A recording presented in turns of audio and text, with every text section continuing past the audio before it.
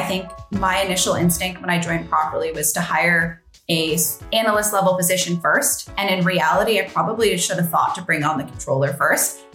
More so because I can then leverage the controller to help me in the hiring process. They can build out their own team for themselves. And if you're in a company that's actually growing that fast and you can see the volume of work that's coming, yes, bringing on a more senior person is a more expensive hire. But if it provides you more leverage to help the company overall, and you can show that the value of what, as a full team, you can bring to the company by doing that, I think it's a worthwhile conversation to have and definitely something to consider.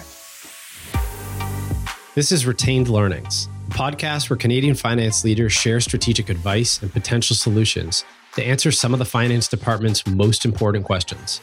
I'm your host, Rob Kazam, the founder and CEO of Float. Thanks for listening, and I hope you learned something from today's episode. When a startup's growing rapidly, the finance team needs to keep pace, and that usually means balancing hiring for the future with hiring for today. Knowing which roles and responsibilities to fill first isn't always clear if you haven't done it before. Building the finance department from scratch requires a leader to decide which roles they'll need to fill, how experienced new hires should be, and most importantly, where to find them. So in this episode of Retained Learnings, we're joined by Rhianna Brancato, VP of Finance at Properly. Rhianna was the first finance hire at Properly, and she shares how she built out the finance team from the ground up. She gives advice on team structure, where to find your next hire, how technology can supplement your team, and some of the do-overs she would make if she could go through it all over again. If you're a finance leader that wants to grow your finance department, this conversation will hopefully put you on the right track.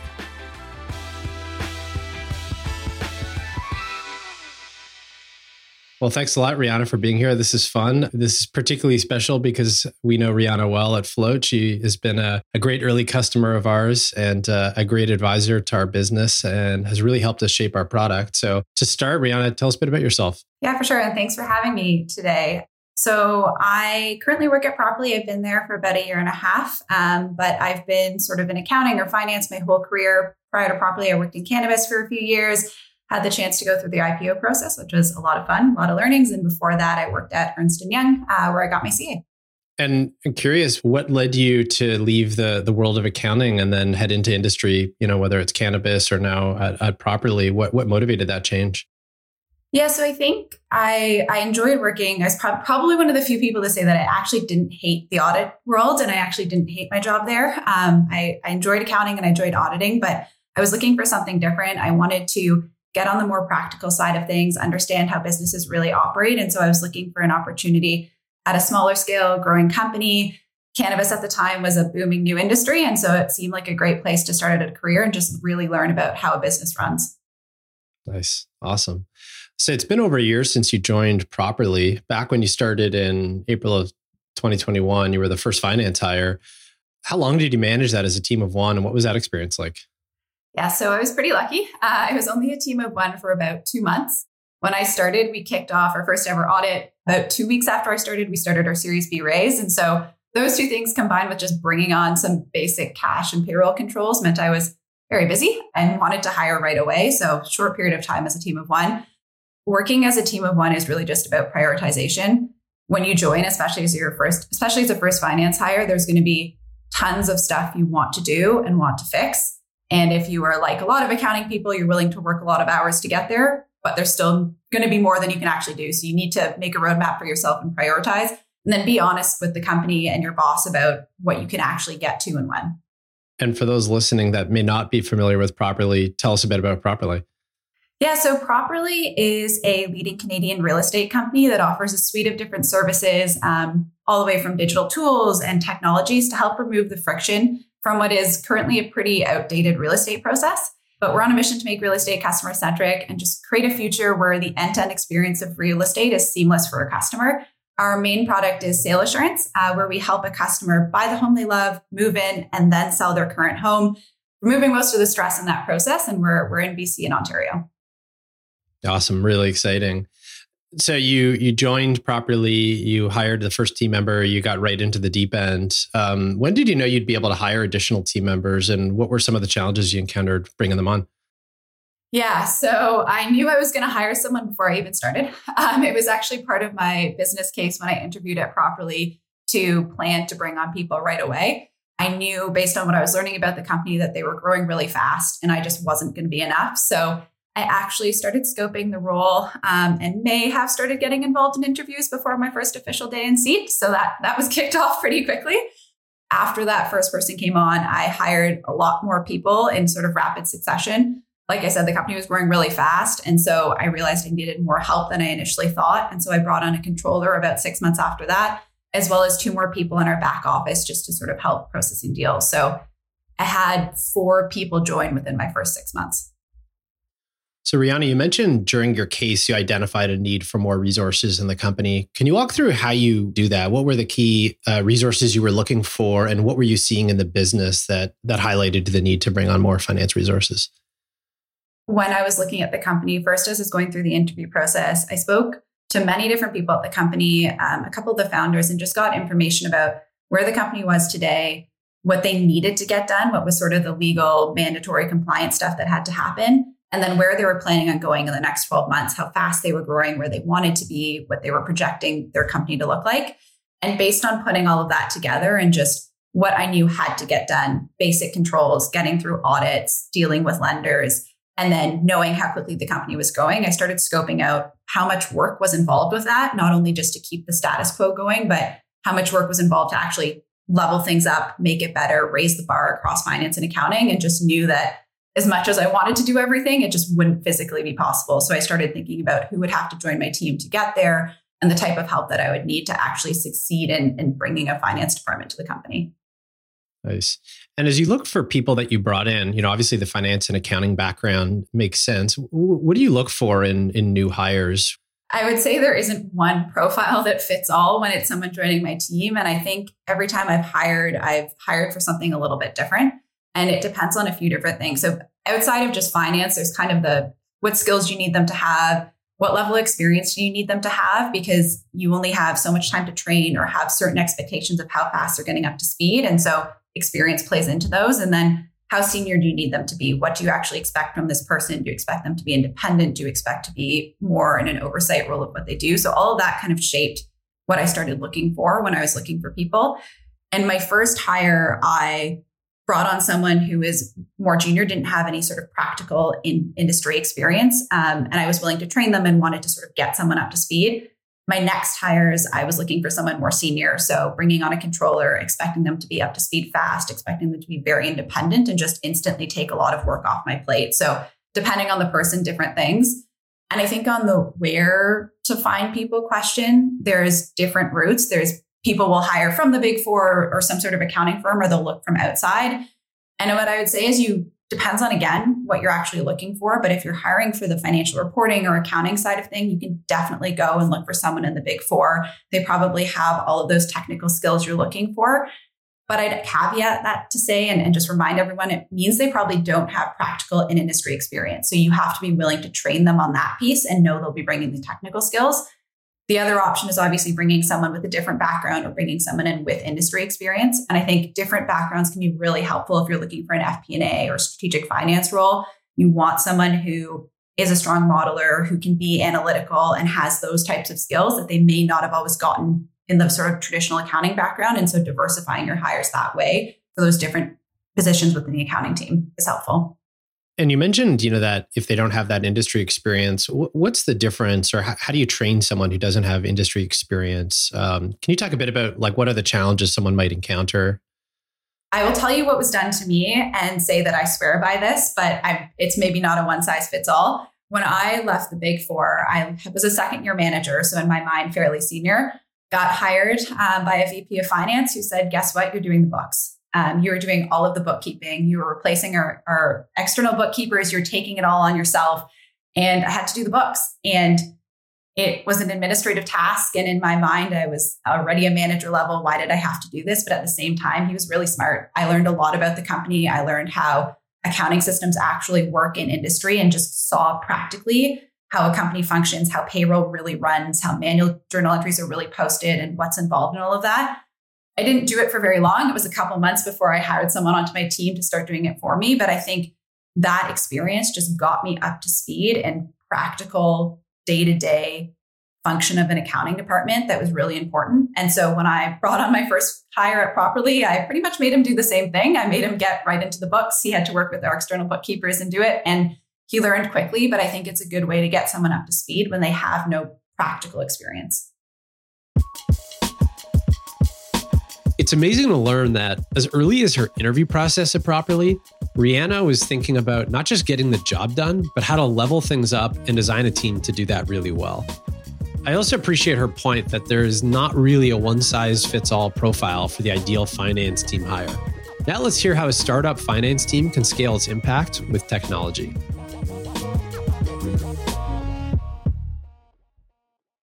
Other than hiring new staff, how else can you scale your team's impact and effectiveness at a startup like Properly? When I look at an accounting team or a finance department, I think that I never want my team to operate in a silo. And I think that being an effective finance department means that you aren't in a silo and that you're a partner to the rest of the company. And so to me, scaling fast and being sort of impactful to the business means we're partners and we're curious about what's going on. And so my team, I have an expectation for them that they have that curiosity. They want to understand the business. They want to help other teams make their lives simpler. And so I have an expectation that they read every monthly report, every quarterly report that teams produce. They are integrated in many different Slack channels, and they just have a pulse on the business, not only to help ourselves so that when we are closing the books, or we're doing variance analysis, or we're doing board reporting, we actually understand what happened because we're so integrated with what's going on, but also so that they can identify areas to help other teams, see where other teams are struggling, where they might need more support in their modeling or their analysis, or we can just bring a different point of view. All of that, I think, helps us be very impactful in the company. And was there key technology decisions that you made when you came in that helped scale your team, whether it's ERP or other systems you use? Yeah, so we're not on an ERP, and I made the decision that there was a lot to get done, and an ERP in itself is a ton of work, and we just didn't have the manpower to get there. So instead, I went the route of what sort of softwares can I bring on that are simple to bring on, easy to integrate, can add on to the existing backbone of an accounting system we have and just make everyone's life easier. So everything we have is automated. We don't use any paper. APAR is automated. Brought on Float, small shameless plug there, but it was great. We could automate a bunch of our cash controls, get rid of sort of collecting receipts and invoices and stuff from people, and it just streamlined that whole cash control process. For consolidations, brought on Fathom so that there was no manual consolidations anymore. But I think it's important to know that with smaller systems like Xero or QuickBooks, there's a lot of add-ons that you can do to add a lot of value that don't require you to fully rip out your system and bring on an ERP, which takes a lot of time and money to do. Really interesting. Changing gears a little bit, as you are in a high growth startup, you're constantly thinking about scaling. Are you hiring for your needs today? Are you hiring for them in 6 months? How far in the future are you living from a resourcing perspective? I think the right way to do it is to be thinking 6 months ahead. Startups and scale-ups grow fast. A year in startup world is, 5 years in any other business. And I think if you're hiring for what you need today, you are already behind. It takes 3 or more months to actually bring in a good person who knows what they're doing. So if you're not thinking 6 months down the road, you're not going to have the person in seat when you actually need them. And I think when I first joined Properly, I didn't necessarily think for 6 months down the road. I was thinking about today. And by the time I actually got my controller in seat, I had wished I'd had them a lot sooner. But I learned from that. And so now we're constantly thinking about where the business is going and forecasting for that and looking at what team members we're going to need to support at the next size and scale so that we are never a blocker. I have a mentality that finance should never block anything the company is doing because we just can't move fast enough. So if I don't ever want to be a blocker, I need to get ahead of the changes that are coming. Yeah, and I guess it's a key theme in everything you've talked about is being a partner to the business, not being a blocker. Anything you would have done differently in that respect, or any lessons or guidance you'd provide to people that are coming into a similar role at a startup? Yeah, apart from just hiring faster when I joined, even though I thought I was hiring quick, I think the other thing is don't be scared to bring on a more senior person. I think my initial instinct when I joined Properly was to hire a analyst level position first. And in reality, I probably should have thought to bring on the controller first. More so because I can then leverage the controller to help me in the hiring process. They can build out their own team for themselves. And if you're in a company that's actually growing that fast and you can see the volume of work that's coming, yes, bringing on a more senior person is a more expensive hire. But if it provides you more leverage to help the company overall, and you can show that the value of what as a full team you can bring to the company by doing that, I think it's a worthwhile conversation to have and definitely something to consider. So Rhianna, what does the finance team at Properly look like today? I actually have the finance team divided into 3 different sub-teams, and we operate together as one unit, but 3 different focus areas. So on the FP&A and strategic finance side, I have 2 people. On the financial accounting and reporting side, I have 2 people. We actually replaced our external bookkeepers and brought everything in-house a couple months ago. And then on our back office brokerage side, which are the people responsible for processing real estate transactions, we have another 2 people. So myself plus a team of 6. And is there a rough number of people you'd expect to have, easy rubric in a startup? I do. I've heard this from a few different finance leaders, and so far it's made sense as we grow. So I'm going to stick to it. But somewhere around 5% of headcount should be your finance team. So it's not, you must be 5% on the dot. But I'd say if you're dipping much below 5%, you're probably understaffed. But 5 to 6 is probably where you want to be. And so if you know your company's growing quickly, think about what you need to bring on to keep that ratio as the company grows as well. So Rhianna, where does FinOps fall for you? I know you mentioned the sort of 3 categories of Properly. FinOps is a category I often hear about in the finance team at startups. Yeah, so I'm embarrassed to say that we don't actually have a true FinOps team at Properly right now. I think the responsibility of FinOps or financial operations sits between our operations team and our accounting team, and we both do sort of different pieces of that. I think as we grow, it's something we're actively looking at and deciding, where does that belong? Does it belong on the operations team? Does it belong on the finance team? And what does that team look like going forward? And I think a lot of people define FinOps in different ways. And so when I think of FinOps, I think more the customer facing side of finance. So operationally, you're dealing with customers, you're dealing with maybe collecting or paying customers or something that is more than just back office. It's something that's sort of out there, and operationalizing finance is how I think about it. And so as we grow, it's something we need to pay more attention to and are actively thinking about where to go from here. Awesome. And well, thank you very much for doing this, Rhianna. This has been super fun and really interesting. Just to wrap up, where can our guests find out more about you and Properly? For sure. You can check out properly.ca to learn more about Properly and the products and services we offer. And you can find me on LinkedIn. Great. Thanks a lot, Rhianna. This was fun. Thanks for coming. No worries. Thanks for having me. It was really great speaking with Rhianna, knowing that she's gone through building a finance team from scratch. Rapid growth at your company can present challenges when it comes to staffing and resourcing your finance team. It takes time to find talent. And if you need to fill a position today, then in the best case scenario, you ideally started looking for that person 3 months ago. Knowing which roles to fill and when is top of mind for every finance leader in this position. Depending on the role, you can find great hires from the Big Four, or in other cases, it's best to look for candidates with industry experience. It's worth repeating Rhianna's advice about hiring someone with experience early. They'll be able to help assess other hires in the future and hopefully help provide guidance to your more junior team members. And if you're trying to stay efficient, technology can play a role in streamlining processes and taking some of the burden off your team. But at the same time, if the implementation of a new technology is going to take more work than the near-term benefit it'll bring, it might not be the right time. Thanks again, Rhianna, for joining us on Retained Learnings and sharing your finance expertise. Thank you for listening to this episode of Retained Learnings. We want to reach as many Canadian finance professionals as possible. So if you have 2 minutes to spare, we'd love for you to rate and review the new show. Sharing on social media helps too, and you can tag @Flowcard. I'm Rob Kazam, and until next time, take care.